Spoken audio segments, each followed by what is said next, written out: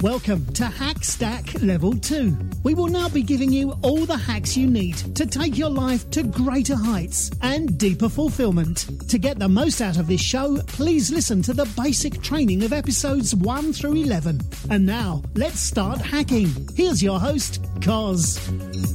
Hey everyone, welcome to a very special edition of Hack Stack.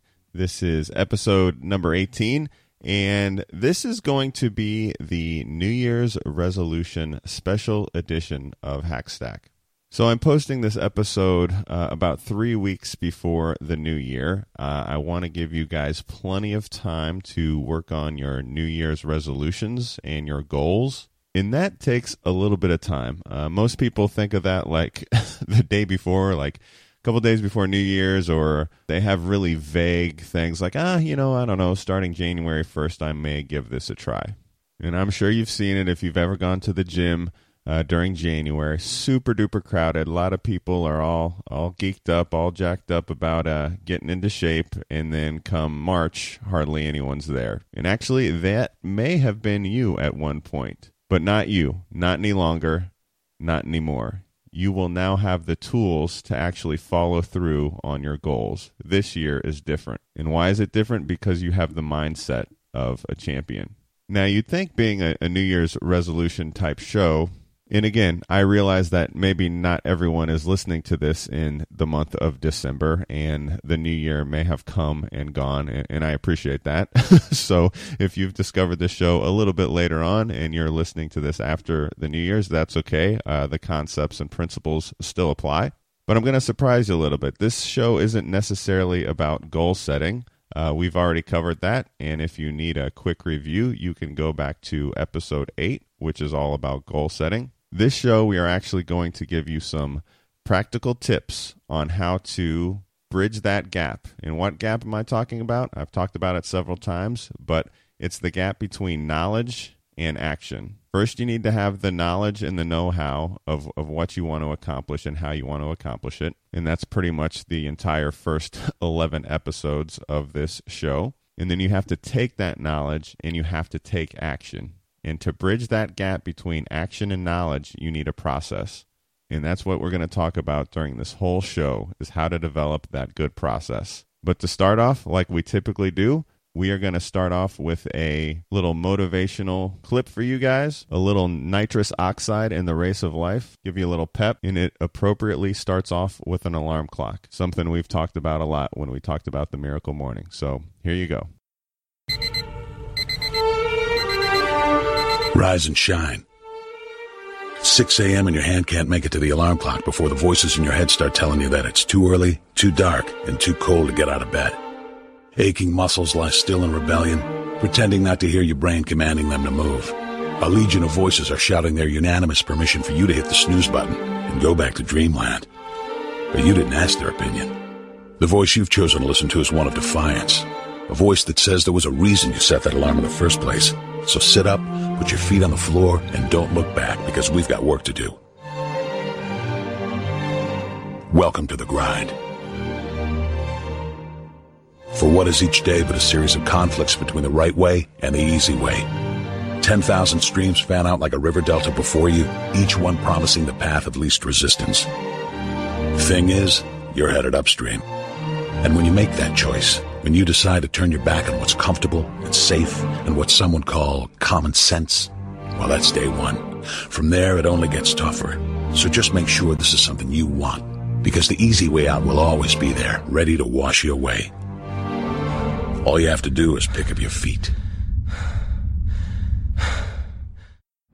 If you want to begin to move into your own personal greatness, if you want to begin to really enjoy a happy, successful, healthy life, you've got to be willing to go against the tide. You've got to be willing to harness your will. I'm in control here. I'm not going to let this get me down. I'm not going to let this destroy me. I'm coming back. And I'll be stronger and better because of it. You have got to make a declaration that this is what you stand for. You're standing up for your dreams. You're standing up for peace of mind. You're standing up for health. You want it. And you're going to go all out to have it. It's not going to be easy. If it were in fact easy, everybody would do it. But if you're serious, you'll go all out. So yes, I'm going to turn this situation around. I'm not going to sit back and moan and cry over what happened and what went wrong and who did what. I'm going to do something about this situation. The next thing that is important is that expect things to get better for you, because they are. See, life is cyclic. You're not, whatever experience you're having right now, it has not come to stay. It has come to pass. Not to stay, just to pass. It's just going through. The biggest challenge is to know what's happening. This is a part of this thing we call life. This too shall pass. And maintaining perspective, putting it in perspective. Take full responsibility for your life. Accept where you are and the responsibility that you're going to take yourself where you want to go. Someone said we have two primary choices in life. We can either accept conditions as they exist, or we can take the responsibility to change them. You can always better your best. You can always go beyond anything that you have ever done. You'll never hit a state of perfection. You're always bigger than what you do. And so all you're looking for are new breakthroughs through practice and practice and practice. You'll get better and better and better. It's not going to be easy. When you want to change, it's not easy. If it were in fact easy, everybody would do it. To have more, you simply have to become more. Don't wish it was easier. Wish you were better. If you want to be the best at that, if you want to reach the pinnacle of that, you must be. There's no way around it. You have to be obsessed with obtaining that. Greatness in any field, greatness cannot be achieved without obsession. All right, there you go. The easy path is always beckoning you. It is always there for you to take. But remember, you can always better your best, and don't wish things were easier, wish you were better. And those are some very powerful comments, because you can always get better, but to get better, you need a system to get better. You need a process. You need a success template that you can apply from one area of your life to another area. You ever notice how some pro athletes are just amazingly awesome at all sports? You've had some athletes in the past that both play Major League Baseball and Major League Football. You know, Deion Sanders or Bo Jackson. You've got Michael Jordan, that was probably the greatest basketball player to ever lace up shoes. Also gave his try at baseball, and I heard he's a pretty good golfer as well. There are a bunch of professional football players that are really, really, really good at golf. Maybe not top, upper echelon elite, but pretty good. I think Tony Romo comes to mind, both an NFL quarterback and apparently an amazing amateur golfer. So what's my point of all this? If you're good at athletics, you can usually translate that into other athletic endeavors. You can use some of the tools that are already in your toolkit, right? Strength, coordination, speed, dexterity. And you can learn things a little bit easier and a little bit quicker than other people can.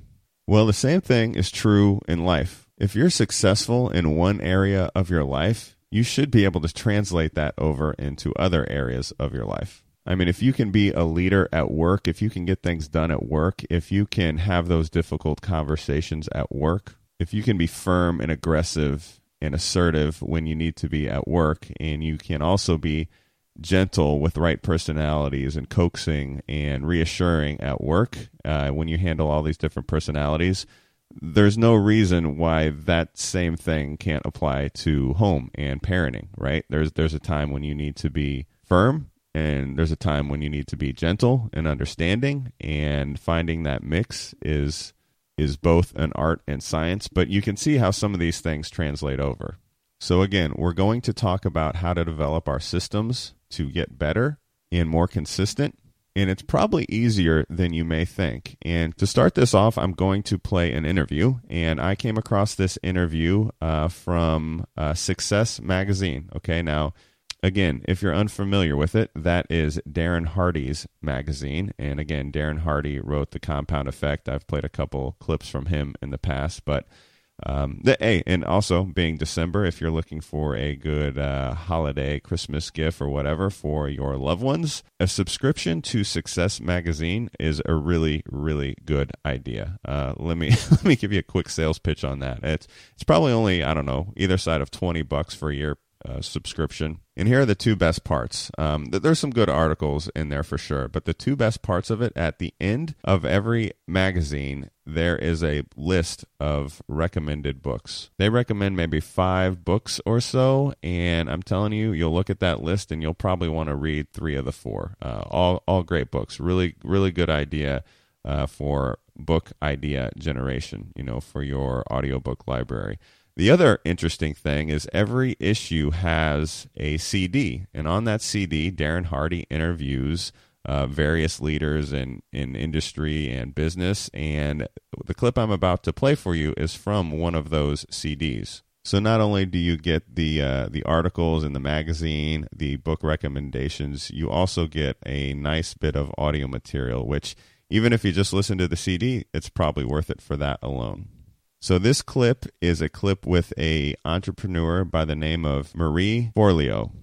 There's a couple things that are pretty interesting in this interview. She talks about being a woman in a male-dominated industry and how that kind of put a little chip on her shoulder in a good way, and I think a lot of people can relate to that. There's always people that are telling you what you can and can't do, people that will doubt you, things of that nature, but that's part of the fun to prove them wrong, right? But I'm going to play this clip, and afterwards I'm going to tell you about the 2 most important concepts from this clip that will start to be the foundation of how you build your process. Okay, here's the clip. What's a multi-passionate entrepreneur? Well, the way I actually came up with that term was way back when I first started my life coaching business. I was at the ripe age of 23. And yes, I know it kind of sounds ridiculous. I was even rolling my eyes at myself. The truth is that I was reading every book I could get my hands on about success and, how to run a successful business because I didn't know that information. And all the wisdom that I was coming across was telling me, you have to niche down. You have to be known for one thing. You have to really focus in. Now, the big problem was I had all these various passions and talents. I loved personal development. I loved entrepreneurship and spirituality. I also loved fitness and dance and specifically hip hop. So every time I tried to follow conventional wisdom, and when people asked me what I did, I would say, I'm a life coach. It felt like I was cutting off a limb. It just didn't feel right. There was some part of me that felt like it was missing. And it wasn't until I was able to just lay down all of that old school kind of advice and all of those ideas and embrace the fact that I have different things that I'm passionate about. I have different talents and just gave myself permission to pursue all of them and to be this multifaceted human being. That's when everything started to click for me. Not only was I a lot happier, my creativity soared, I was a lot more interesting at cocktail parties, and it really gave me the traction that helped me get to where I am today.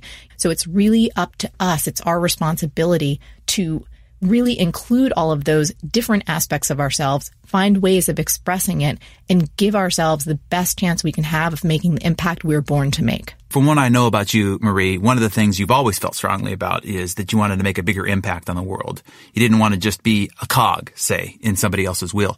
So talk about what you've done to accomplish this in ways that you have been successful that someone else, perhaps those that are listening, could also follow in your footsteps. One of the biggest things that I've trained myself to do over the years is start before I'm ready.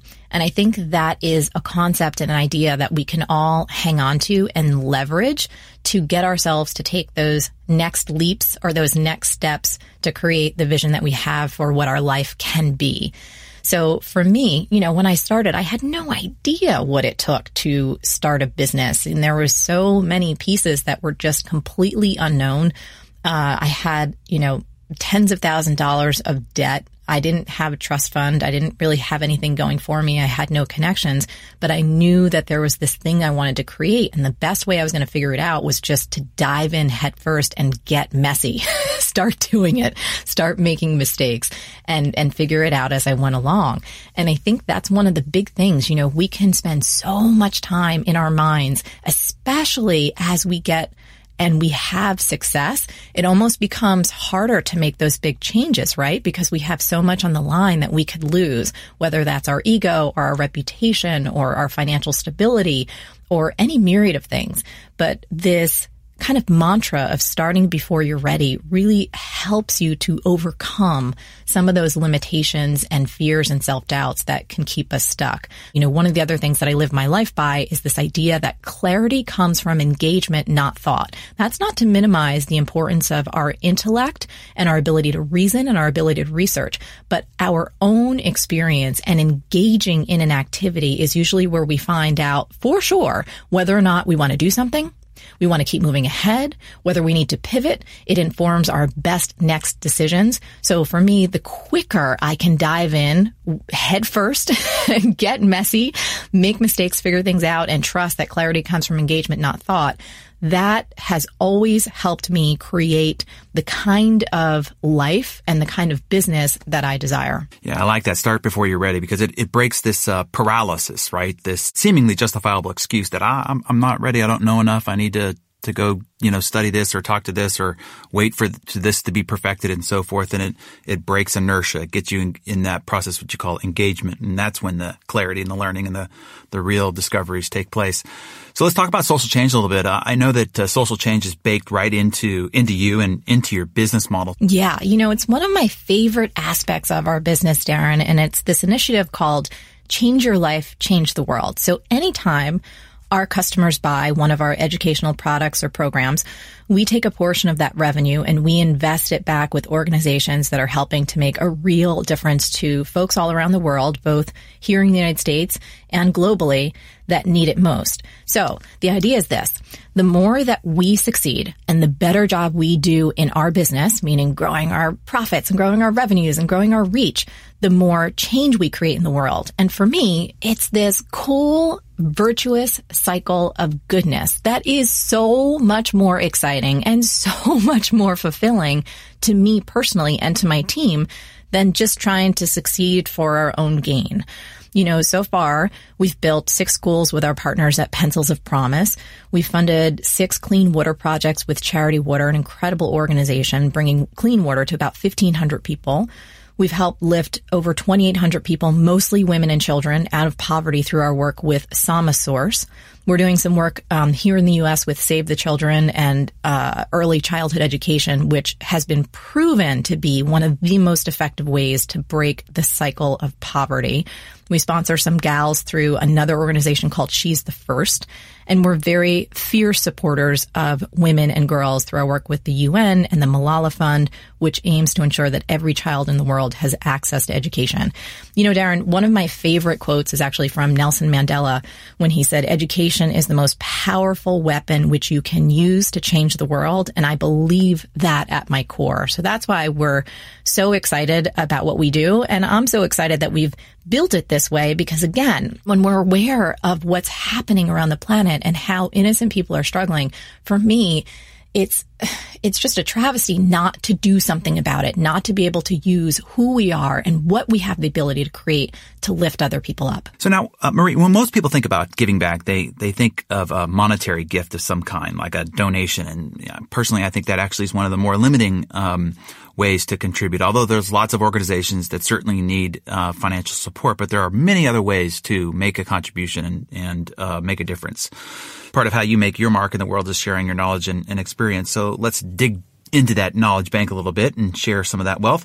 Through your journey from bartender and magazine staff writer and such to well-known and highly respected expert author and the person that you are today, what do you think has been the single biggest lesson that you've learned and how did it come about?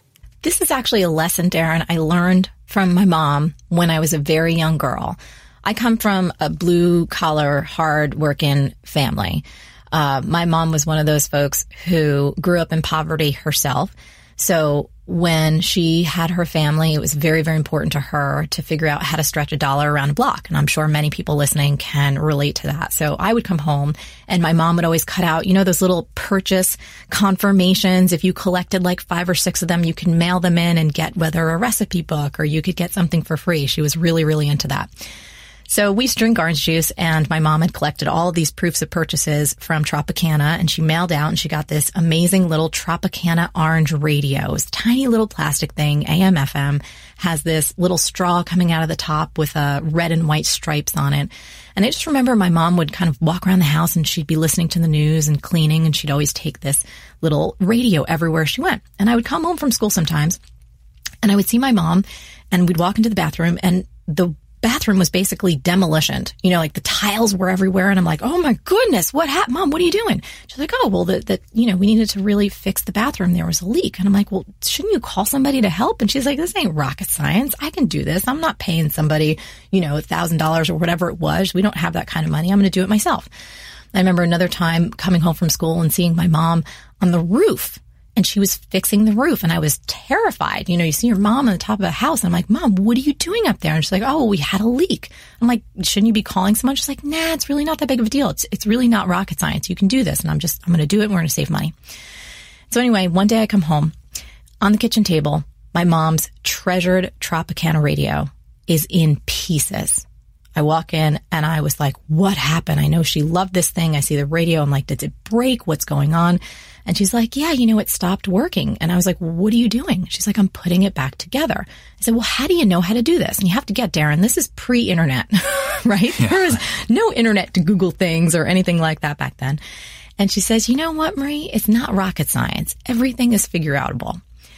And that idea that we can figure anything out if we're determined, if we have the heart, if we're willing to put in the sweat and just play and, just take things apart and try and put them back together, that was a lesson that just was embedded in my psyche and in my soul, and it has served me. And it's one of the things that throughout my career, when I was bartending, when I was trying to get out of debt, when I was feeling so insecure about being so young and not knowing what the heck I was doing and fumbling around in the dark and feeling like total schizophrenic, to be honest with you, of, loving hip hop and teaching dance to people in Dubai and then going, well, wait, I want to be this leader in personal development. I love spirituality and I love marketing.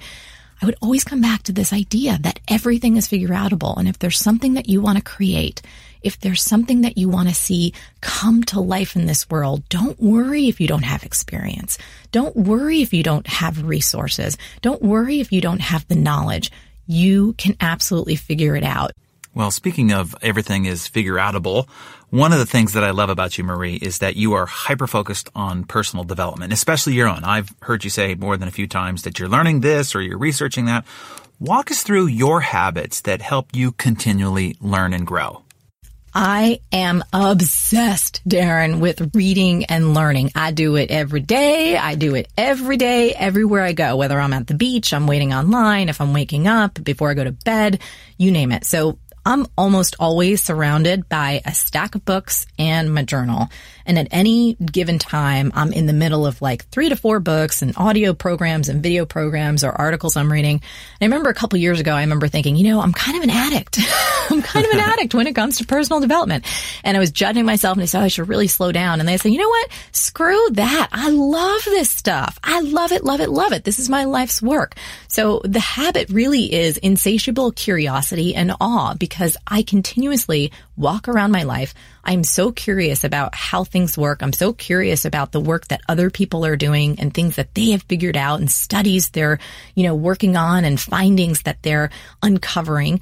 And then I'm always in awe. Like I'm just in awe of almost everything in my life. So I think those two traits, kind of actionable traits, to be insatiably curious and to always be in awe of what's happening around you. And then, of course, to feed yourself great information. That's really the habits that help me continuously learn. So along that lines, here's just an interesting kind of side question. You are become a standout female voice in an industry that, let's be honest, is pretty saturated by males. Give us some insight to what steps you took or goals that you set to help you succeed swimming against the current, so to speak. You know, in the beginning, Darren, I actually had zero attention on my gender because I was so insecure about being so young. You know, like as I said, as a 23-year-old life coach, part of me was rolling my eyes at myself.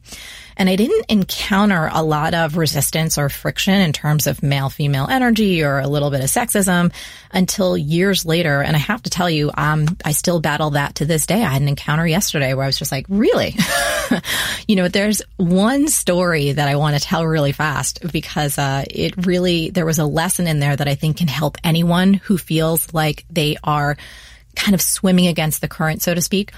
When I first started our program that's called B-School, Online Business School for Modern Entrepreneurs, I was really excited to get the word out there. And it was brand new. You know, it's been in existence now for over 6 years. So this was kind of my first time out of the gate. And I was going to like a big marketing and networking conference. And I was so psyched. And I know everyone listening, you guys have probably been to those conferences. You have your big binder, right? And you're wearing that kind of placard around your neck that says your name and where you're from and your business. And I was getting ready to go up to one of the first sessions in the morning, you know, bright-eyed, cheery, ready to meet people. And I was on an escalator. And a guy turned around that was in front of me and he said, oh, hey, you know, what's your name? What do you do? And I started telling him about this project I was working on and bringing to life called B-School. And he looked at me and he said, really? He's like, do you actually think you're going to make money with that? Do you have a rich husband who's bankrolling you? And Darren, you know, I'm from Jersey. It took everything in me not to deck this guy, but I think I felt it was like the gong show. Like I was so shocked that someone, you know, just a few years ago actually had that perspective. It took everything in me not to throw him off the friggin' escalator. But what it did was something really valuable for me because that put down really became fuel that fired me up to make my company even more successful. You know, there's that part in me, and I'm not saying that it's right, but some of us have it, that if other people put you down or they underestimate you based on your gender, based on your color, based on your experience, based on your weight, based on your economics or your education or the way that you look. And when people underestimate you, for some of us, and this is certainly true for me, it gets me fired up. It makes me want to work 10 times harder to prove that D-bag completely wrong. So, you know, that was kind of how I've taken any time that people have underestimated me or kind of put me in this corner or thought because what we do is fun and there's a comical element and I'm very comfortable in my own skin that I must not know my stuff, that I must not be a force to be reckoned with. And I just laugh and go, well, just watch me. I'm going to let my results and my actions speak a lot louder than your limited expectations. Yeah, most of the great achievers that you and I both know and know of have definitely turned their fight into fuel, and it's what catapulted them to great heights. So it's a beautiful thing. All right, there is a lot of good stuff that we just heard in that interview, but I want to focus real quickly on the two major points of that interview that I think we can take away and apply to our own life. The first one is when she talked about the biggest lesson that her mom taught her in life, and that is everything is figure-outable, right? Everything is fixable. Everything can be solved. So let me ask you this. Do you think you're a good problem solver? And I think for the most part, people will just instinctually say yes. So then the follow-up question is, well, why aren't you solving your own problems? And I know some problems are really, really big and really, really complicated and you need the help of others. But even those big problems can be broken down, figured out, just like her mother broke down the radio and kind of pieced it back together. It can be broken down into little steps and figured out. But the large, overwhelming majority of our problems are more like small and annoying. And they've just been with us for so long that we get to know them and we don't realize that maybe they're actually pretty easy to fix. So just keep that in mind. That's going to be huge for this show, right? Everything is figure-outable. The next thing you need to take away from that interview is her proclamation to start before you are ready. Start before you are ready. And to put an explanation point on that concept of starting before you are ready, I'm going to play you another quick clip. And this is an audio clip from a movie called The Hunt for Red October, circa 1990. It's funny, not only is my music stuck in the past, also my movie selection is stuck in the past as well. But this is a clip where CIA analyst Jack Ryan is yanked out from his desk jockey position in the CIA, and he's put on board an American submarine. And the reason he's put on this submarine is because he knows the ways and the tendencies of a Russian sub-captain named Ramius. Now, Captain Ramius, played by Sean Connery, is in charge of a nuclear Russian submarine that has stealth capabilities that can barely be detected by sonar. So this Russian submarine is a rogue submarine. The Russian government doesn't know where it's at. The American government doesn't know where it's at. And the Russian government wants the submarine blown up because they don't want this awesome technology to fall in the hands of the Americans. The American government also wants the submarine blown up because they don't want a nuclear submarine within striking distance of the United States. Now, CIA analyst Jack Ryan thinks that the Russian captain simply wants to defect to America, and that causes all sorts of tension. So after I play this clip, I'm going to explain to you how this ties into the concept of starting before you're ready. And in particular, we are going to now attach a name to that concept, and it's going to be called a Crazy Ivan. All right, let's roll the clip. Captain, I have to talk to you. Not now. Tommy, make your depth 1,200 feet, 20 degrees down angle. All right, Captain. Sonar Con.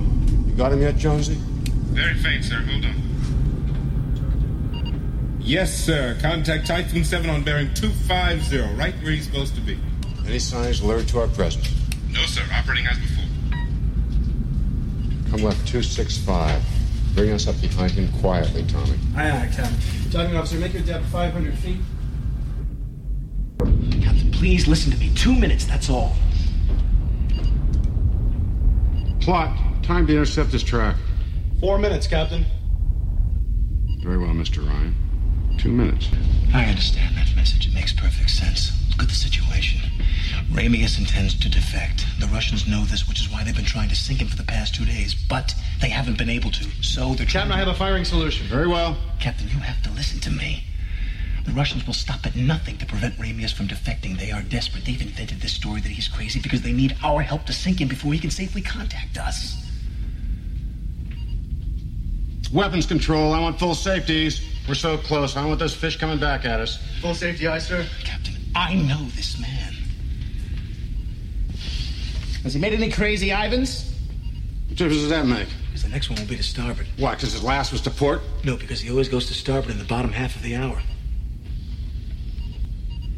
Flood tubes 1 and 2 assigned presets. Warm up the weapons. Captain, there has to be some way you can establish contact without violating your orders. I'm telling you, he wants to defect. Mr. Thompson, call Chief Watson to the con with his sidearm.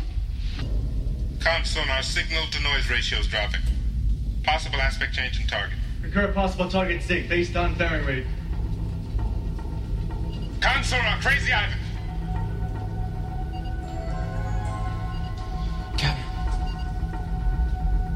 Captain, he's turning. Which way is he turning, Jonesy? To the starboard, sir. Give the man a chance. All back full. Can't say again. I said all back full. Back's full, aye, sir. Answer's back full. You out of your mind? Just send it. Tell me one thing. How'd you know he was going to go to starboard? I didn't. I had a 50-50 chance and I needed a break. Sorry. Okay, so there you go. That is the concept of a Crazy Ivan. So give me a second to kind of explain how I think that ties into starting before you're ready. So the Crazy Ivan looks crazy to basically everyone. Submarine's just going along, and then all of a sudden it just stops in its tracks and turns around. Now, if you're observing that from the outside, especially if you don't know anything about submarines, it would look really strange for that to take place. But to the captain of that sub, it makes complete sense in that circumstance. You're doing that to see if there's any other subs following you that your instruments may have missed. You turned around, all of a sudden the ship that's following you can't slow down in time. They're making noise. It's picked up by sonar, and boom. So what seems to be something that's somewhat insane and crazy from the outside actually has a really good purpose. So how that ties into starting before you're ready, it's really the concept of analysis paralysis, right? You've got a goal, you think you want to do something, but all your ducks have to be just lined up perfectly. You know, I can't start till this happens. Well, as soon as this takes place, then I'll be able to do it. You start to make excuses for yourself. The more you think about something, sometimes you get apprehensive. And don't get me wrong, there is a value in preparing and analyzing, but at some point, you got to take the plunge. And that's where the Crazy Ivan comes into as a very valuable tool. And it also ties into one of my favorite quotes by Mark Twain. He said, "Whenever you find yourself on the side of the majority, it is time to pause and reflect." And Mark Twain is basically saying, if you're doing the same thing that everyone else is doing, there's a high probability that you're doing something wrong, right? It also ties back into that concept from the last episode we talked about with the airplane. Right? The default position of an airplane is to be on the ground. Gravity takes over, and that sucker is grounded. It takes fuel and effort and skill to get that plane up in the air and to get it flying. So to avoid the gravity of life from taking over, you need to do some crazy Ivans. Something from the outside looks kind of ridiculous. It may not make sense to people, but it serves a purpose. Namely, it gets you out of your comfort zone and pushes the limits of what you're truly capable of. So let me tell you real quickly about a few crazy Ivans I've done in my life, both to the good and to the bad, and how taking some chances can really pay some huge dividends for you. So I have high cholesterol, and a few years ago, my test on my cholesterol was in the upper 200s. I think it was pushing 300. Me, being the stubborn person I am, realized that most of this was probably a lifestyle choice, and I wanted to do everything in my power to lower my cholesterol on my own without medication. And I found out my cholesterol was high from a wellness test at work, and then the guy at work basically said, yeah, you got high cholesterol. He said you want to avoid fat and various things, and one of the things I remember he said is you should avoid cheese. And I was like, oh man, I love cheese. I eat nothing but cheese. I eat cheese all the time. I think I'm part mouse. So I told myself, I did a crazy Ivan. I said, I'm not going to eat any cheese for a full year. And I set that goal, and I told a couple of people about it, and they thought I was crazy and didn't make sense to them. And I even had a final meal on the day before I started it. I had a huge helping of cheese, like 4-cheese lasagna. So I made a big deal out of it.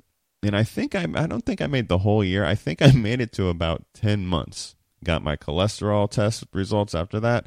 Barely moved the needle. So that wasn't exactly a successful Crazy Ivan. But what it did do is get me thinking.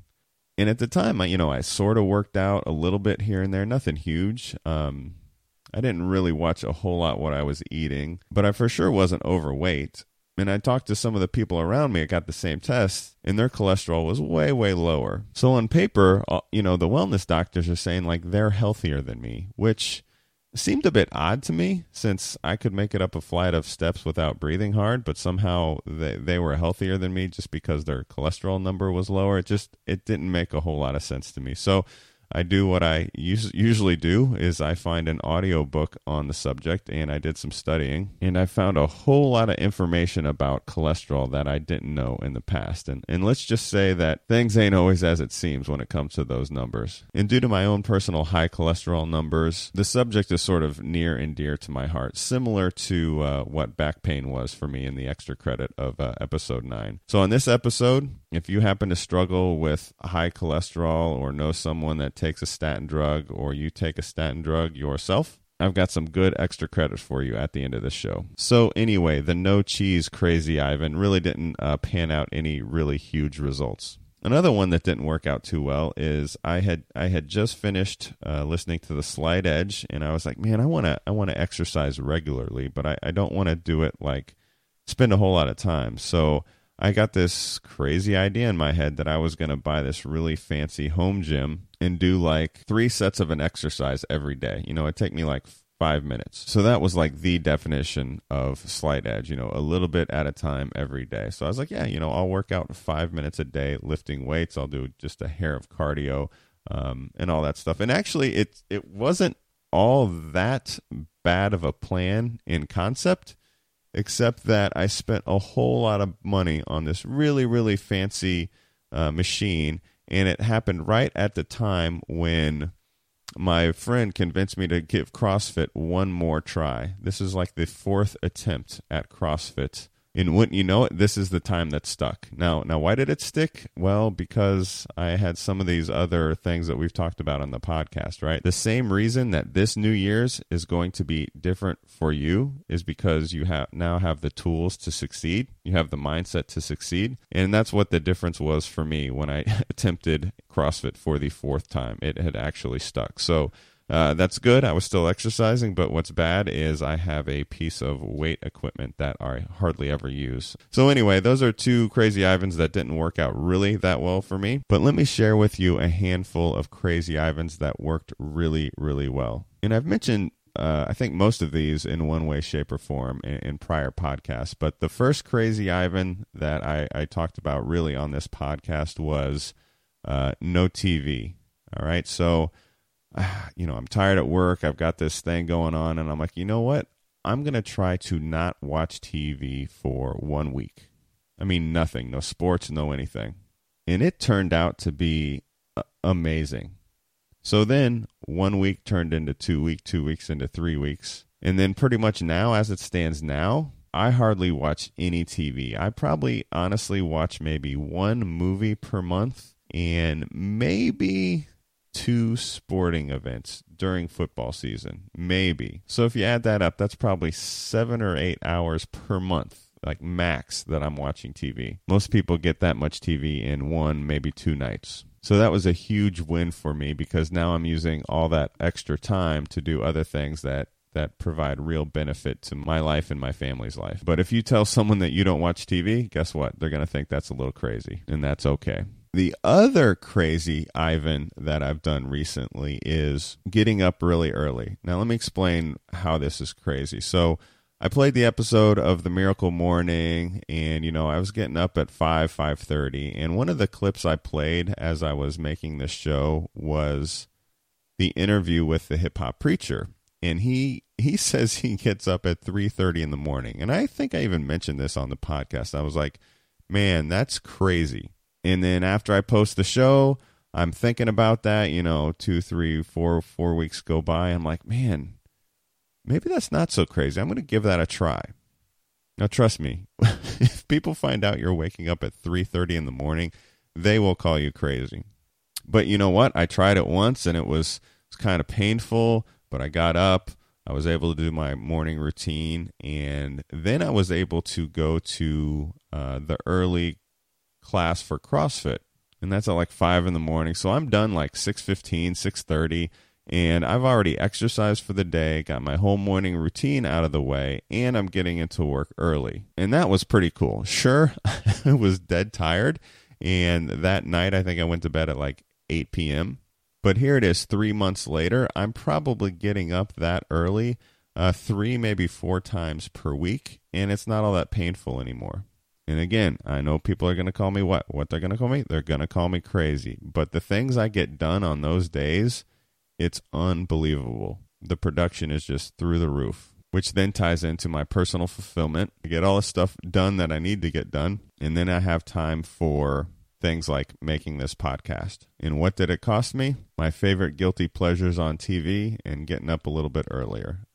That's a pretty easy cost for the benefit. So anyway, you get the concept of a crazy Ivan, and you really should start to think about how you can do some of those in your life. Because you'll notice even the things that I failed, the cheese really didn't lower my cholesterol, the buying the weight machine, I really didn't use it. But the 2 others really paid dividends, right? No TV, getting up early. But the catch is when you start a crazy Ivan, you don't know exactly which one is going to get legs and which one is going to fall on its face. But what you do learn is you start to become what we talked about earlier, right? That that pro quarterback that is also good at golf, right? Some of those skills start to translate over. You do a couple things that seem to be crazy from the outside looking in, and then you start to grow your comfort zone. You start to find out what you're capable of. You start to not listen or care what other people think. Yeah, sure, you can call me crazy, but I'm getting stuff done. I'm striving for my goals, and it feels pretty good. So sometimes you do need to be a little crazy. Just like we heard in that opening motivational clip, sometimes it's good to be obsessed. All right, so there you go. We've talked about everything is figure-outable. You need to start before you're ready, and Crazy Ivans can help you do that. Now we're going to start to put that final piece of the puzzle together for developing your processes.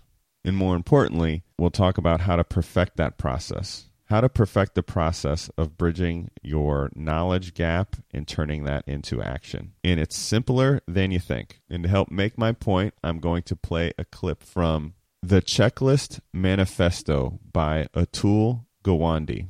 That's right. Sometimes a simple piece of paper and a pen can do amazing things. And I'm going to let this book make that case for me. This clip will hop around a little bit. He's going to talk about how powerful checklists can be when it comes to flying a plane, how powerful it can be for doctors performing surgery, and even how it can be amazing for something as seemingly routine as running a restaurant and serving food. And then afterwards, I'll talk a little bit more about how you can wrap this all up and start to practice it. Here's the clip. The Checklist.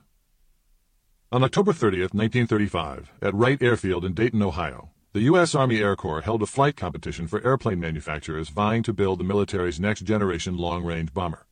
It wasn't supposed to be much of a competition. In early evaluations, the Boeing Corporation's gleaming aluminum alloy Model 299 had trounced the designs of Martin and Douglas. Boeing's plane could carry 5 times as many bombs as the Army had requested. It could fly faster than previous bombers and almost twice as far. A Seattle newspaperman who had glimpsed the plane on a test flight over his city called it the Flying Fortress, and the name stuck. The flight competition, according to the military historian Philip Meilinger, was regarded as a mere formality. The Army planned to order at least 65 of the aircraft. A small crowd of Army brass and manufacturing executives watched as the Model 299 test plane taxied onto the runway. It was sleek and impressive, with a 103-foot wingspan and 4 engines jutting out from the wings, rather than the usual 2. The plane roared down the tarmac, lifted off smoothly, and climbed sharply to 300 feet. Then it stalled, turned on one wing, and crashed in a fiery explosion. 2 of the 5 crew members died, including the pilot, Major Ployer P. Hill. An investigation revealed that nothing mechanical had gone wrong. The crash had been due to pilot error, the report said. Substantially more complex than previous aircraft, the new plane required the pilot to attend to the 4 engines, each with its own oil-fuel mix, the retractable landing gear, the wing flaps, electric trim tabs that needed adjustment to maintain stability at different airspeeds, and constant-speed propellers, whose pitch had to be regulated with hydraulic controls, among other features. While doing all this, Hill had forgotten to release a new locking mechanism on the elevator and rudder controls. The Boeing model was deemed, as a newspaper put it, too much airplane for one man to fly. The Army Air Corps declared Douglas's smaller design the winner. Boeing nearly went bankrupt. Still, the Army purchased a few aircraft from Boeing as test planes, and some insiders remained convinced that the aircraft was flyable. So a group of test pilots got together and considered what to do. What they decided not to do was almost as interesting as what they actually did. They did not require Model 299 pilots to undergo longer training. It was hard to imagine having more experience and expertise than Major Hill, who had been the Air Corps Chief of Flight Testing. Instead, they came up with an ingeniously simple approach. They created a pilot's checklist. Its mere existence indicated how far aeronautics had advanced. In the early years of flight, getting an aircraft into the air might have been nerve-wracking, but it was hardly complex. Using a checklist for takeoff would no more have occurred to a pilot than to a driver backing a car out of the garage. But flying this new plane was too complicated to be left to the memory of any one person, however expert.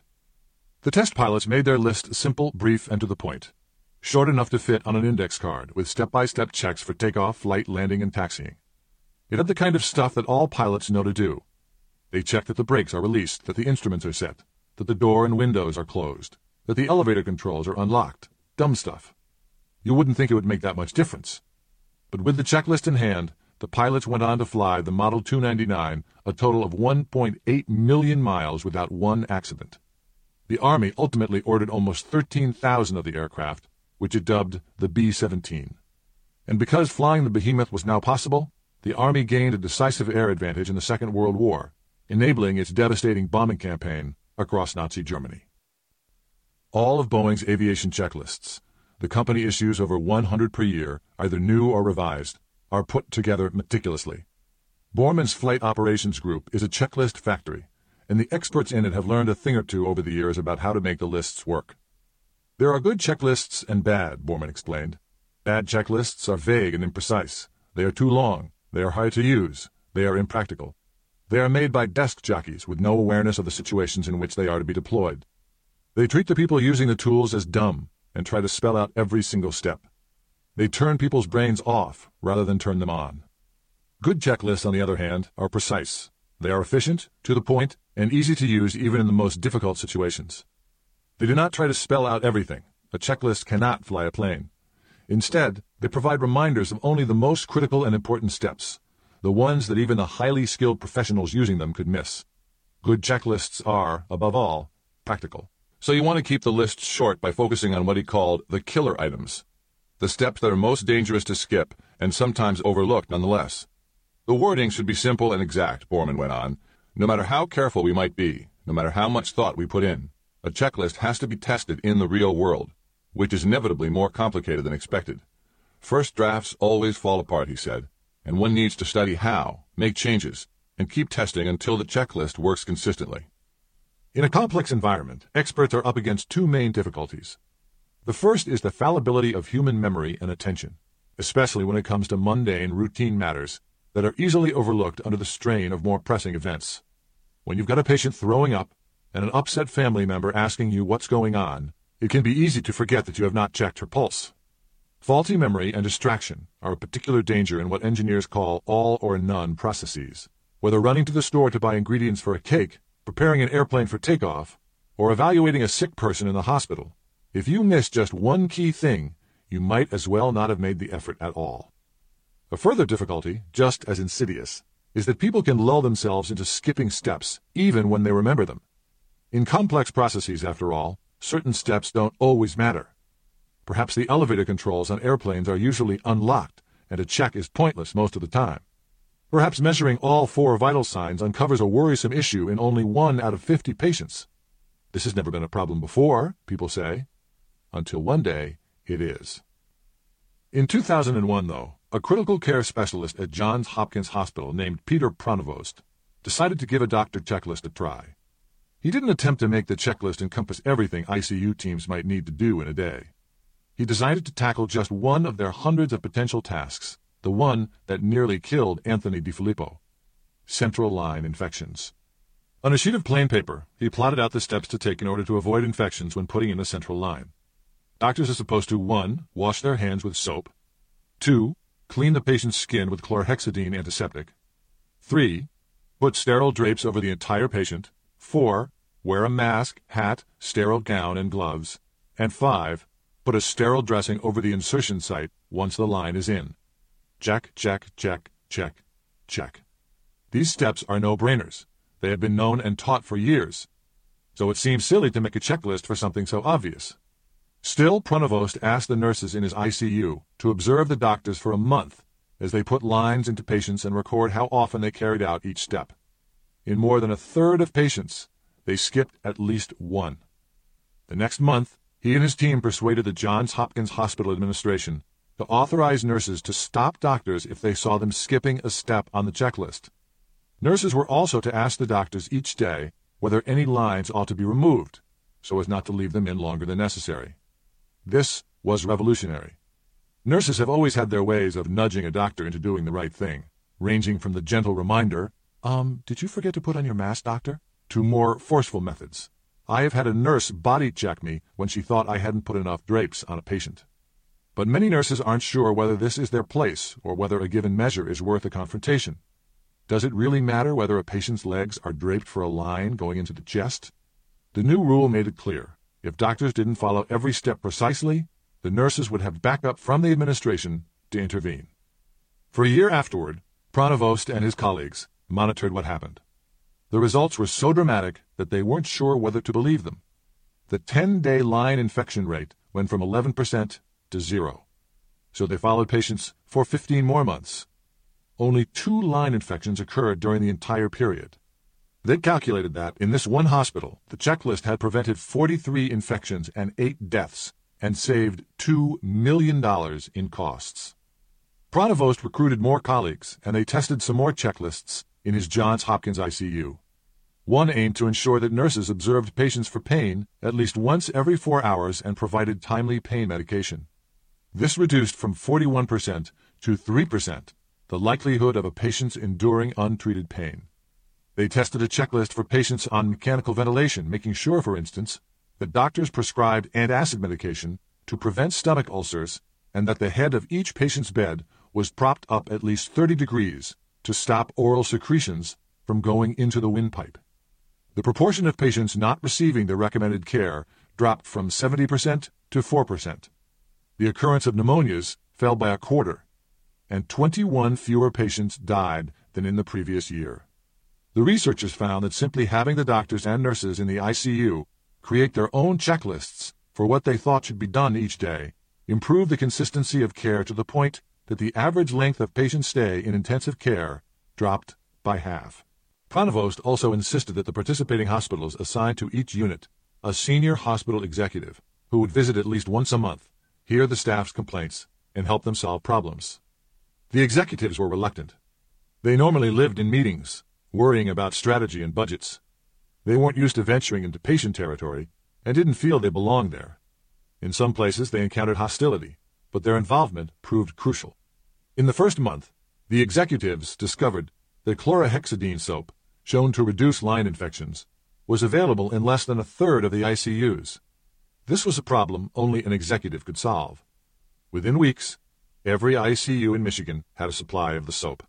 Teams also complained to the hospital officials that although the checklist required patients be fully covered with a sterile drape when lines were being put in, full-size drapes were often unavailable, so the officials made sure that drapes were stocked. Then they persuaded Aero International, one of the largest manufacturers of central lines, to produce a new kit that had both the drape and chlorhexidine in it. In December 2006, the Keystone Initiative published its findings in a landmark article in the New England Journal of Medicine. Within the first 3 months of the project, the central line infection rate in Michigan's ICUs decreased by 66%. Most ICUs, including the ones at Sinai Grace Hospital, cut their quarterly infection rate to 0. Michigan's infection rates fell so low that its average ICU outperformed 90% of ICUs nationwide. In the Keystone Initiative's first 18 months, the hospital saved an estimated $175 million in costs and more than 1,500 lives. The successes have been sustained for several years now, all because of a stupid little checklist. I ran my theory about the necessity of checklists by Jody Adams, the chef and owner of Rialto, one of my favorite restaurants in Boston. In the early 1990s, Food and Wine magazine named her one of America's 10 best new chefs, and in 1997, she won a James Beard Foundation Best Chef Award, which is the Oscar for food. Rialto is frequently mentioned on national best restaurant lists, most recently Esquire magazines. Her focus is on regional Italian cuisine, though with a distinctive take. Adams is self-taught, an anthropology major at Brown University. She never went to culinary school, but I had a thing for food, as she puts it, and she went to work in restaurants, learning her way from chopping onions to creating her own style of cooking. The level of skill and craft she has achieved in her restaurant is daunting. Moreover, she has sustained it for many years now. I was interested in how she did it. I understood perfectly well how the Burger Kings and Taco Bells of the world operate. They are driven by tightly prescribed protocol. They provide tailorized assembly line food. But in great restaurants, the food is ever-evolving, refined, and individual. Nevertheless, they have to produce an extraordinary level of excellence day after day, year after year, for 100 to 300 people per night. I had my theory of how such perfectionism is accomplished, but was it true? Adams invited me in to see. I spent one Friday evening perched on a stool in Rialto's long and narrow kitchen amid the bustle, the shouting, the grill flaming on one side, the deep fryer sizzling on another. Adams and her staff served 150 people in 5 hours.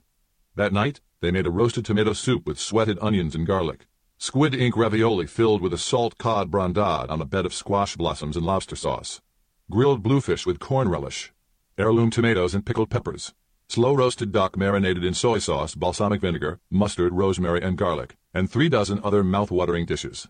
Sitting there, I saw remarkable expertise. Half of Adams's staff had been to culinary school. Few had less than a decade of experience. They each had a kitchen specialty. There was a pastry chef, baker, grill chef, fry cook, dessert chef, sous chef, sommelier. You get the picture. Through the years, they had perfected their technique. I couldn't fathom the subtleties of most of what they did. Though I am a surgeon, they wouldn't let me anywhere near their knives. Jay, the pasta chef, showed me how to heat butter properly and tell by sight when gnocchi were perfectly boiled. Adams showed me how much a pinch of salt really was. People celebrate the technique and creativity of cooking. Chefs are personalities today, and their daring culinary exploits are what make the television cooking shows so popular. But as I saw at Rialto, it's discipline, uncelebrated and untelevised, that keeps the kitchen clicking. And sure enough, checklists were at the center of that discipline. First there was the recipe, the most basic checklist of all. Every dish had one. The recipes were typed out, put in clear plastic sleeves, and placed at each station. Adams was religious about her staff's using them. Even for her, she said, following the recipe is essential to making food of consistent quality over time. Tacked to a bulletin board beside the dessert station was what Adams called her kitchen notes, emails to the staff of her brief observations about the food. The most recent was from 12:50 the previous night. Fritters, more herbs, more garlic, more punch, it said. Corn silk in corn. Creamed corn side on oval plates, not square. Mushrooms, more shallots, garlic, and marsala. Use the recipes. The staff didn't always love following the recipes. You make the creamed corn a few hundred times and you believe you have it down, but that's when things begin to slip, Adams said. The recipes themselves were not necessarily static. All the ones I saw had scribbled modifications in the margins, many of them improvements provided by staff. Sometimes there would be a wholesale revamp. One new dish they were serving was a split whole lobster in cognac and fish broth reduction, with little neck clams and chorizo. The dish is Adams's take on a famous Julia Child recipe. Before putting a dish on the menu, however, she always has the kitchen staff make a few test runs, and some problems emerged. Her recipe called for splitting a lobster and then sautéing it in olive oil, but the results proved too variable. Too often the lobster meat was either overcooked or undercooked. The sauce was also made to order, but it took too long for the 8 to 10 minute turnaround that customers expect. So she and two of her chefs re-engineered the dish. They decided to make the sauce in advance and parboil the lobster ahead of time as well.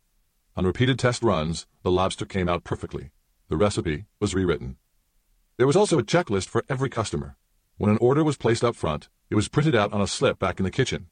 The ticket specified the dishes ordered, the table number, the seat number, any preferences specified by the customer or noted in a database from previous visits. Food allergies, for instance, or how the steak should be cooked, or whether this was a special occasion like a birthday or a visit from a VIP whom Adams needed to go out and say hello to. The sous chef, who serves as a kind of field officer for operations, read the tickets off as they came in. Fire mushrooms, fire motes, labo on hold, steak very well done, no gluten, on hold. Fire meant cook it now. On hold meant it was a second course. Labo was the lobster. The steak needed to be cooked all the way through and the customer had a gluten allergy. A readback was expected to confirm that the line cooks had heard the order right. Fire mushrooms, fire motes, said one. Labo on hold, said the seafood cook. Steak very well done, no gluten, on hold, said the grill chef. As in the construction world, however, not everything could be anticipated and reduced to a recipe, and so Adams too had developed a communication checklist to ensure people recognized and dealt with unexpected problems as a team. At 5 o'clock, half an hour before opening, the staff holds what she calls the powwow. Everyone gathers in the kitchen for a quick check to discuss unanticipated issues and concerns, the unpredictable. The night I was there, they reviewed the reservation count, 2 menu changes, how to fill in for a sick staff member, and a Sweet 16 party with 20 girls who were delayed and going to arrive in the midst of the dinner rush. Everyone was given a chance to speak, and they made plans for what to do. Of course, this still couldn't guarantee everything would go right. There remained plenty of sources of uncertainty and imperfection. A soup might be plated too early and allowed to cool. A quail might have too little sauce. A striped bass might come off the grill too dry. So Adams had one final check in place. Every plate had to be reviewed by either her or the sous chef before it left the kitchen for the dining room. They made sure the food looked the way it should, checked it against the order ticket, gave it a sniff, or with a clean spoon, maybe even a taste.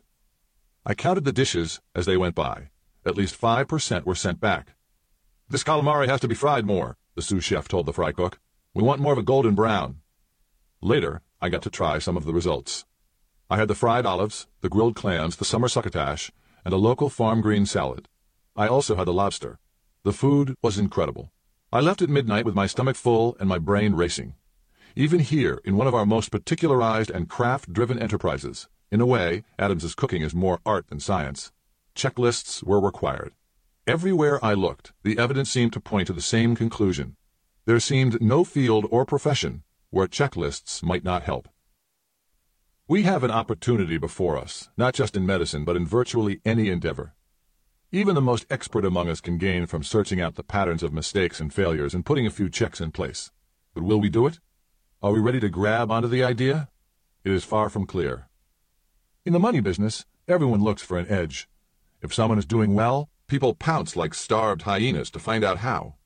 Almost every idea for making even slightly more money, investing in internet companies, buying tranches of sliced-up mortgages, whatever, gets sucked up by the giant maw almost instantly. Every idea, that is, except one. Checklists. I asked Cook how much interest others have had in what he has been doing these past 2 years. 0, he said. Or actually, that's not quite true. People have been intensely interested in what he's been buying and how, but the minute the word checklist comes out of his mouth, they disappear. Even in his own firm, he's found it a hard sell. I got pushback from everyone. It took my guys months to finally see the value, he said. To this day, his partners still don't all go along with his approach and don't use the checklist in their decisions when he's not involved. I find it amazing other investors have not even bothered to try, he said. Some have asked. None have done it. We don't like checklists. They can be painstaking. They're not much fun. But I don't think the issue here is mere laziness. There's something deeper, more visceral going on when people walk away not only from saving lives, but from making money. It somehow feels beneath us to use a checklist, an embarrassment. It runs counter to deeply held beliefs about how the truly great among us, those we aspire to be, handle situations of high stakes and complexity. The truly great are daring. They improvise. They do not have protocols and checklists. Maybe our idea of heroism needs updating. The fear people have about the idea of adherence to protocol is rigidity. They imagine mindless automatons, heads down in a checklist, incapable of looking out their windshield and coping with the real world in front of them. But what you find, when a checklist is well made, is exactly the opposite. The checklist gets the dumb stuff out of the way, the routines your brain shouldn't have to occupy itself with. Are the elevator controls set? Did the patient get her antibiotics on time? Did the managers sell all their shares? Is everyone on the same page here? And lets it rise above to focus on the hard stuff. Where should we land? The same can be said in numerous other fields. We don't study routine failures in teaching, in law, in government programs, in the financial industry, or elsewhere. We don't look for the patterns of our recurrent mistakes or devise and refine potential solutions for them.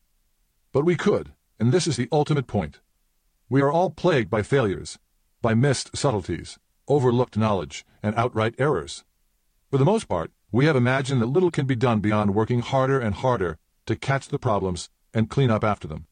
We are not in the habit of thinking the way the Army pilots did as they looked upon their shiny new Model 299 bomber, a machine so complex no one was sure human beings could fly it. They too could have decided just to try harder, or to dismiss a crash as the failings of a weak pilot. Instead, they chose to accept their fallibilities. They recognized the simplicity and power of using a checklist. And so can we. Indeed, against the complexity of the world, we must. There is no other choice. When we look closely, we recognize the same balls being dropped over and over, even by those of great ability and determination. We know the patterns. We see the costs. It's time to try something else. Try a checklist. So that was an interesting comment to end what was a fascinating discussion on the power of a simple checklist, right? The concluding comment was basically, we rarely spend time studying our routine failures. So how does that look in everyday life? You know, I get home from work, the kids are screaming, the They're climbing all over me. They want to play. They're hungry. They want to eat. All this is going on at the same time. Sometimes my wife doesn't have food ready, and I know she feels bad for that, and then she takes that personally, and then she's frustrated because she doesn't know what to eat because she has certain diet restrictions. So sometimes right after work, it's a little chaotic, and I can get frustrated. My wife can get frustrated. The kids feel like we're not paying attention to them. You know, how many times does that have to happen before me being a big dummy? How many times do I have to see that play out time and time and time and time again before I think to myself, man, maybe there's a way to fix this. Maybe this is fixable. You know, am I a good problem solver? What can I do to rectify this situation? And imagine if you could do that with all the little problems you have in your life, right? You see the same thing that happens over and over again. You and your spouse fight about the same topic over and over again. Well, what can be done to fix that? Well, in the case of the chaos right after work, a simple text message during the day to my wife talking about, hey, what are you thinking about dinner? What are the plans for tonight? All of a sudden, just a little communication in the middle of the day away from the chaos makes everything so much more easy. So guess what? That goes on my checklist. Because what are checklists for? They get the dumb stuff out of the way and out of your mind so you're free to focus on the things that you're truly good at and that you truly enjoy. I had another similar irritation trying to get my kids ready for school. They always seem to be late. I had to nag and yell at them to get them out the door in time. They never knew where their backpacks were. They forget their snacks for school. They'd forget their homework folder. We'd be rushed. I'd feel late. You know, how many times does that have to happen before you think to yourself, maybe there is a better way to do that? So over a process of probably about 2 weeks, I really paid attention to what was going on, and I tried to come up with a list to how to fix that situation. You know, some of the things were pick clothes out the night before school. Make sure their bags are packed the night before school. They know where their homework is. I had to toy around with an intricate alarm system so the kids could get out of bed on their own. At first, I bought my daughter an alarm clock that beeped really loud. I mean, it was a Frozen Disney clock, so I thought it would be cool. My wife thought it would be cool, and it didn't work out the way we thought it would. My daughter hated it, so what did we do? We ended up buying one of those gradual light alarm clocks that I mentioned on the Sleep Hack episode, and that worked like a charm. So the whole process took about 2 weeks to kind of work through that checklist, right? Just like when they say in the book, you know, no checklist is perfect right off the bat. It needs to be tweaked and it needs to be tested in the real world. But I tell you what, once you get to that final conclusion, it's pretty awesome. And since this isn't like flying an airplane or performing surgery, sometimes you can actually get rid of the checklist because you've made the process to the point where it works and everyone's memorized it. So that's the thing I really, really want you guys to take away. Always think about ways to continually improve a process to the point where it's no longer a problem. Because there is no problem that isn't fixable. And when you start to combine a lot of these concepts together, you get a really, really powerful arsenal of accomplishment. So one of the final things I want to leave you with is how to create a super duper simple checklist. And I'm going to try and describe this for you right now, but I may not do a really good job of describing it. So I'm going to go ahead and in the show notes, I'm going to put a link to a YouTube video on how to make this simple checklist. But basically, you take a notebook tablet and you cut half of the pages out, and you leave maybe half of the notebook with full-length pages. And on the bottom half of the pages, you just keep a running to-do list of things you need to get done. And on the right side, you write down some of your longer-term slight edge goals. But on these tearaway papers that you use once per day, this is where you write down your top 2 or 3 things only that you want to accomplish in a given day. And just like Eat That Frog, you plan ahead. You write down those top 2 or 3 tasks that are really, really important for you to get done. And that's your goal for that day. Just make sure you get through those 3 tasks. So you can also have another checklist which has these dumb routine things that are good for you, that you need to do, that are really, really easy to forget. Like take your vitamins. mail any outstanding bills that you have due. You know, any little seemingly trivial thing that you can think of is fair game for that checklist. So imagine if you start tying all these concepts together. You use a checklist, you're planning your day ahead and putting your top 2 or 3 tasks at the top of that list. All right, that's from Eat That Frog. And if you get all those checklists marked and completed, guess what? Then you put a big red X on your calendar. So now your red X hack isn't just one task, it's a whole set of tasks. And that's when you really start to gain some steam with your slight edge consistency. And as a matter of fact, that would be the perfect Crazy Ivan. What if you, for the next year, had 12 straight months of red X's in which you completed your top 2 or 3 tasks every day without fail? What would your life look like if you simply got those 2 or 3 important tasks done consistently day in and day out? Sound crazy? I don't know. Maybe it is. But think of the benefit. It could quite possibly be your perfect year. So in the show notes, check out that YouTube video of that simple checklist and then continue to work on all those little problem points in your life. Anytime that you have an issue, try and work it out. See where the problem is and keep trying to tweak your systems until you correct that problem. Now, these checklists are actually pretty straightforward, especially when it comes to things like exercise or saving money or getting things done at your job. These are all relatively straightforward things. And I really want you to start now on your New Year's resolution, right? Do a few Crazy Ivans, see what you're capable of. Give a couple processes a test run. Work out some of the kinks so when January 1st rolls around, you can hit the ground running. And you can guarantee yourself that this year is going to be different than every other year because you're going to stick with it and you're going to do it amazingly. So that's your homework. Do a few Crazy Ivans. Start to work on your checklist. Get some really, really good process improvement going on. And I'm going to take a few weeks off, right? The next episode will probably not be posted until after the new year.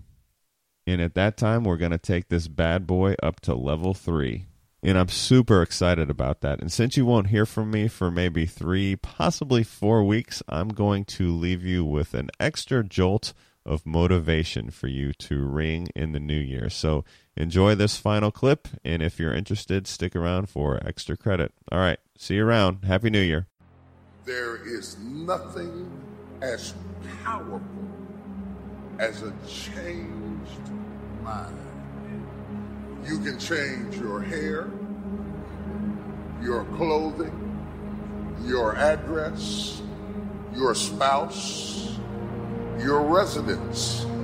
But if you don't change your mind, the same experience will perpetuate itself over and over again because everything outwardly changed, but nothing inwardly changed.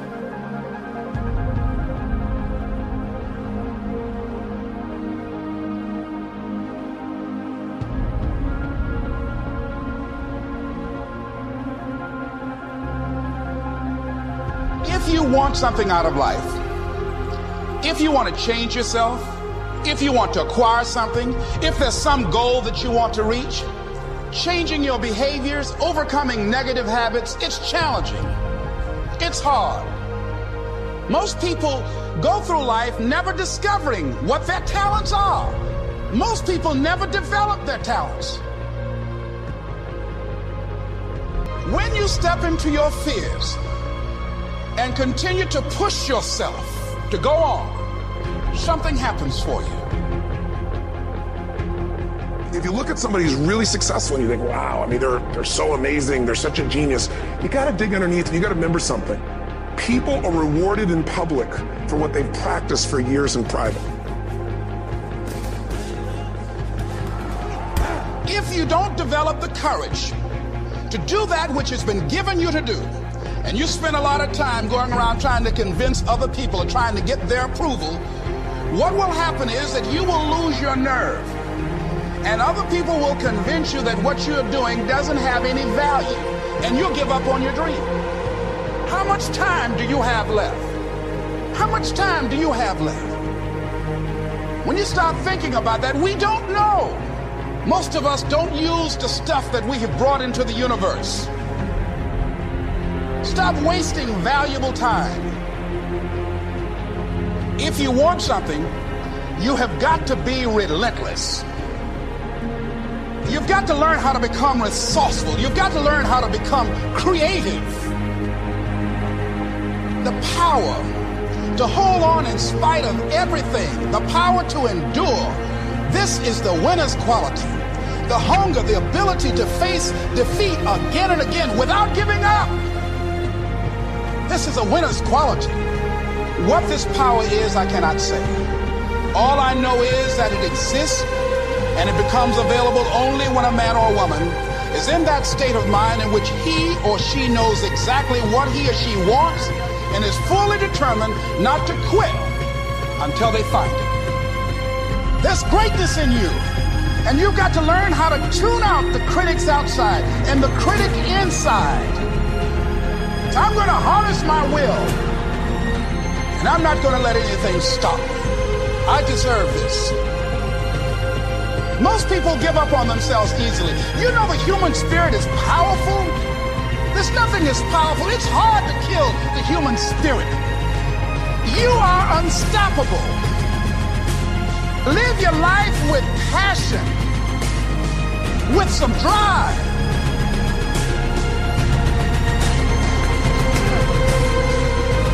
Most of us go through life with our brakes on, holding back. Decide that you're going to push yourself. You've got to focus on you. And as you convince you, as you sell yourself every day, you will begin to see a difference in the things that you're doing. Selling yourself on your ability to perform a job, to achieve a certain objective. Telling yourself every day, here I go again. And I got what it takes. This is my day, and nothing out here is going to stop me. The only thing that's going to make you happy, my friend, in this year or any other, is to step up. It's to raise the standard. It's to discover what you're capable of and feel that incredible power of pushing through whatever's holding you back and get to the other side of more of your true self. That's what this game's all about. Thanks for listening. We hope you found a few nuggets of wisdom that you can apply to your life. Until next time, take action, keep hacking and stacking your way to success.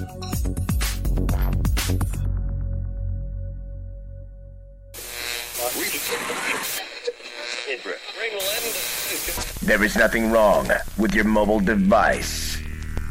You are venturing into deeper meaning and higher learning. It's time for Extra Credit. All right, welcome to Extra Credit. Like I mentioned in the podcast, cholesterol is a topic that's near and dear to me, mainly because I have relatively high cholesterol, but at the same time, I seem to think that I'm relatively healthy. But this one number doesn't usually come up all that well to me. And I'm starting to come to the conclusion that there's a lot more to health than just this one number. Kind of like if you were to take a health and fitness test and the measure of health was solely based on whether you could touch your toes or not. That may not be the most accurate indicator of your health and fitness. Which I know may sound like a crazy analogy when it comes to cholesterol because it's such a big industry with the statin drugs. So I'm only playing this extra credit so you can hear a clip, several clips. I may bounce around a little bit, but I want you to get some exposure to this book. And if your interests pique, then it's pretty much a requirement that you go out and read or listen to this book. And if you're taking a statin drug, you just need to go and listen to this book and come to your own conclusion. But like I alluded to earlier, things aren't always as they seem. And I'll let this book go ahead and make that case for me. And then I'll have one little quick comment afterwards before we close up shop here in the extra credit. But these are going to be clips from The Great Cholesterol Myth, and it's written by Johnny Bowden and Steven Sinatra. And it's got some interesting things, and we're going to bounce around, like I said, but we're going to start with a letter that was written by one of the doctors. Here you go. Dr. Sinatra. Most doctors today will recommend that you take a statin drug. They might even nag you to do so if your cholesterol numbers are high. They will do so whether or not you have evidence of arterial disease and are a man or a woman, and despite your age.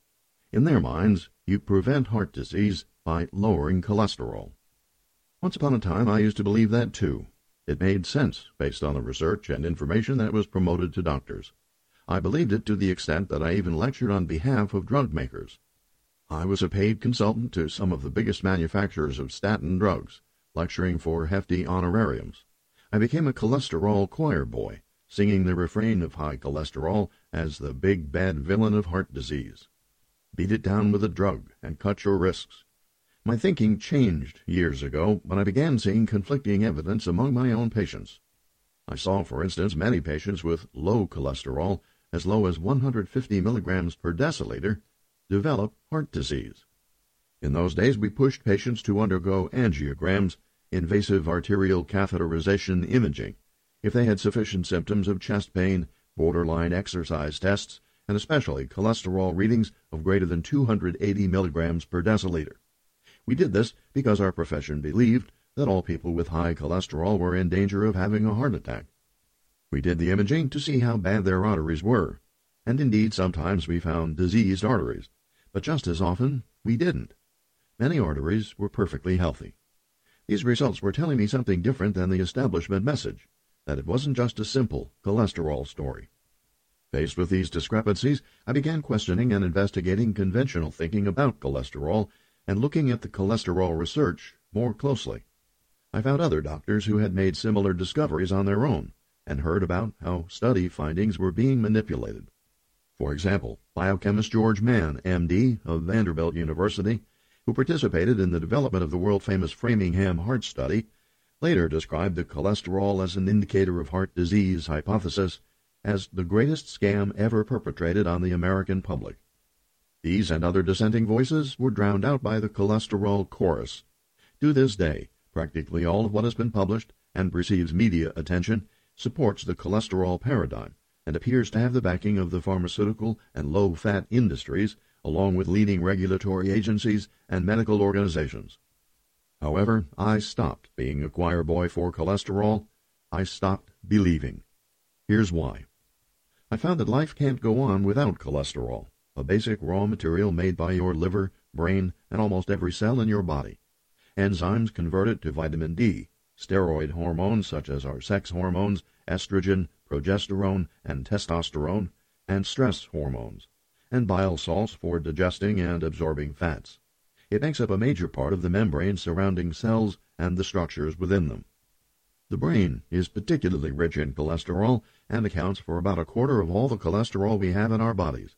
The fatty myelin sheath that coats every nerve cell and fiber is about 1/5 cholesterol. Neuronal communication depends on cholesterol. It is not surprising that a connection has been found between naturally occurring cholesterol and mental function. Lower levels are linked to poor cognitive performance. I remember one patient, a federal judge, I'll call Silvio, who came to see me. He was taking a statin drug and complained that his memory had gone to pot, so much so that he voluntarily took himself off the bench. His LDL level was down to 65 milligrams per deciliter. I took him off the statin, told him to eat a lot of organic cholesterol-rich eggs, and within a month got his LDL level up above 100 milligrams per deciliter. His memory came roaring back. Memory loss is one potential side effect of cholesterol-lowering drugs. Some researchers suggest that doctors should be extremely cautious about prescribing statin drugs to the elderly, particularly those who are frail. I totally agree. I have seen frail individuals become even frailer and much more prone to infections. Though that surprised me at the time, it no longer does. Cholesterol plays a big role in helping fight bacteria and infections.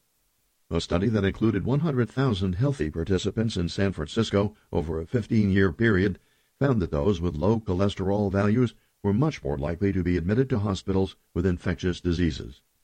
Many such patients told me afterward that their strength, energy, appetite, and vitality returned after going off statin drugs. They obviously needed their cholesterol. In addition to being a board-certified cardiologist, I've had a lifelong interest in nutrition. I've been using nutritional supplements in my practice since the early 1980s, particularly coenzyme Q10, an absolutely vital nutrient that is made in every cell in the body and is a major chemical participant in the production of cellular energy. Coenzyme Q10 is critically important for the strong pumping action of the heart, which gobbles the stuff up. And in the early 90s, I discovered something that shook my belief in statin drugs to the core. They depleted the body of coenzyme Q10. That fact is widely known now, but it wasn't then, and it certainly gave me pause. How could these miracle drugs that were believed to be the answer to heart disease be good for you in the long run if they depleted the very nutrient upon which the heart depends? Even today, many doctors aren't aware of the effect that statin drugs have on coenzyme Q10 levels. How ironic that the very drug they prescribe to reduce the likelihood of a heart attack actually deprives the heart of the fuel it needs to perform properly. No wonder fatigue, low energy, and muscle pain are such frequent accompaniments to statin drug use. It wasn't until the mid-1990s that statin drugs really took off, but prior to then, physicians had other go-to drugs for lowering cholesterol. Many research studies were conducted using these drugs, and in 1996 the U.S. Government Accountability Office evaluated these trials in a publication titled Cholesterol Treatment, a review of the clinical trials evidence. The report explained that though some trials showed a reduction in cardiovascular-related deaths, primarily among those who entered the studies with existing heart disease, there was a corresponding increase in non-cardiovascular-related deaths across the trials. This finding, that cholesterol treatment has not lowered the number of deaths overall, has been worrisome to many researchers and is at the core of much of the controversy on cholesterol policy, the authors wrote. It was also quite clear from the report that those who benefited the most from lowering their cholesterol levels were middle-aged men who already had heart disease. The trials focused predominantly on middle-aged white men considered to be at high risk of coronary heart disease, the report stated. They provide very little information on women, minority men and women, and elderly men and women.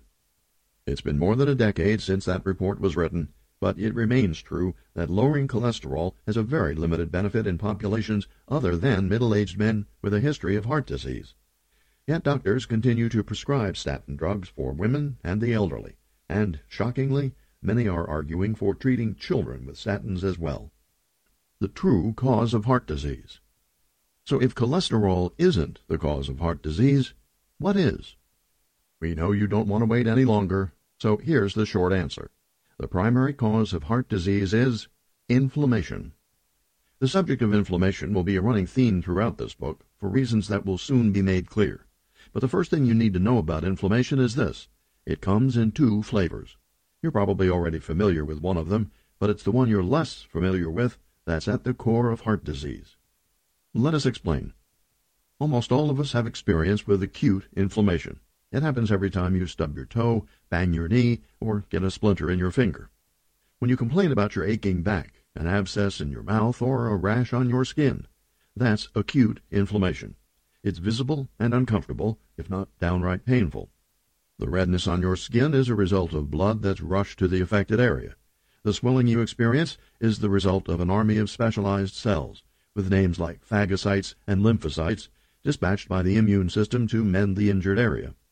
The job of these immune system cells is to surround the site of the injury and neutralize nasty invaders, such as microbes, preventing the spread of potential infection.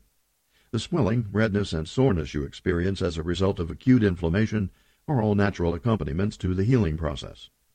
So we all know about acute inflammation, most of us from personal experience. But the other flavor of inflammation, chronic inflammation, well, that's a whole different ballgame. Acute inflammation hurts, but chronic inflammation kills. Dr. Johnny introduced the concept of the 4 horsemen of aging. These 4 horsemen all contribute mightily to heart disease, and we'll go over all of them in the sections that follow. For those of you who just have to know right now what they are, here's the list. Oxidation, inflammation, sugar, and stress. Yudkin's much more comprehensive data showed that the single dietary factor that had the strongest association with coronary heart disease was, wait for it, sugar. The good citizen LDLs, those big, fluffy LDL particles that, when they're predominant, make up a pattern A cholesterol profile. When the number of big, fluffy particles goes down, the proportion of your LDL population shifts in favor of the nasty, angry, atherogenic BB gun pellet-type particles, giving them a kind of majority rule. Sure, your LDL number will go down and your doctor will be happy, but meanwhile, because of the shift in makeup of your LDL population, your risk for heart disease goes up. Conversely, when saturated fat intake goes up and carbohydrate intake goes down, the opposite happens. Now you'll see a significant shift to more of those big, fluffy, harmless LDL particles and less of those small, dense, angry LDL particles. Your LDL population has just shifted, and the big, fluffy, harmless particles are now in the majority, leaving you in a significantly better place in terms of your heart disease risk. Sure, your overall LDL level may go up a bit, but what's actually happened is that there are now many more good citizens among your LDL population and far fewer bad ones. There are several blood tests your doctor can order that will tell you just how much of your LDL cholesterol is bad cholesterol, the BB gun pellets, and how much of your LDL cholesterol is good bad cholesterol, the cotton ball molecules. Tests for particle size include the widely used NMR test, the lipoprotein particle profile test, or LPP, the Berkeley cholesterol test from Berkeley Heart Lab, and the vertical auto profile test, or VAP. Okay, so that's about it. I know it was a little herky-jerky. I was jumping around. I was just trying to hit the highlights of that book to let you know what's out there. Again, if this is an issue for you, you want to listen to this entire book, full of information. But the long and short of it is most people think cholesterol comes down to your HDL, which is your good, and your LDL, which is bad. But what scientists have recently discovered is within the quote-unquote bad cholesterol of LDL, there is a further subset of these fluffy pattern A molecules and these dense BB pattern B molecules. And it's those pattern B ones that are the killer. So you could have a high LDL number, but if you have lean toward a pattern A profile, you could be all right. And your total cholesterol number, and in particular your LDL number, is probably not as good of an indication as some of these other lifestyle indicators. You know, how much sugar you're eating, which is reflected in your triglyceride number, whether you smoke, how much stress is in your life, how much you do or do not exercise. Those are a lot bigger indications of how big or how at risk you are when it comes to heart disease.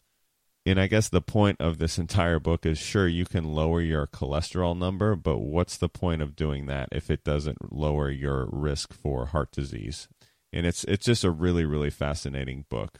So again, if you don't have cholesterol issues or know someone that does, you probably didn't listen to this extra credit. But hopefully I put enough from the book to kind of pique your interest, if it is an issue, for you to continue down the road and further educate yourself.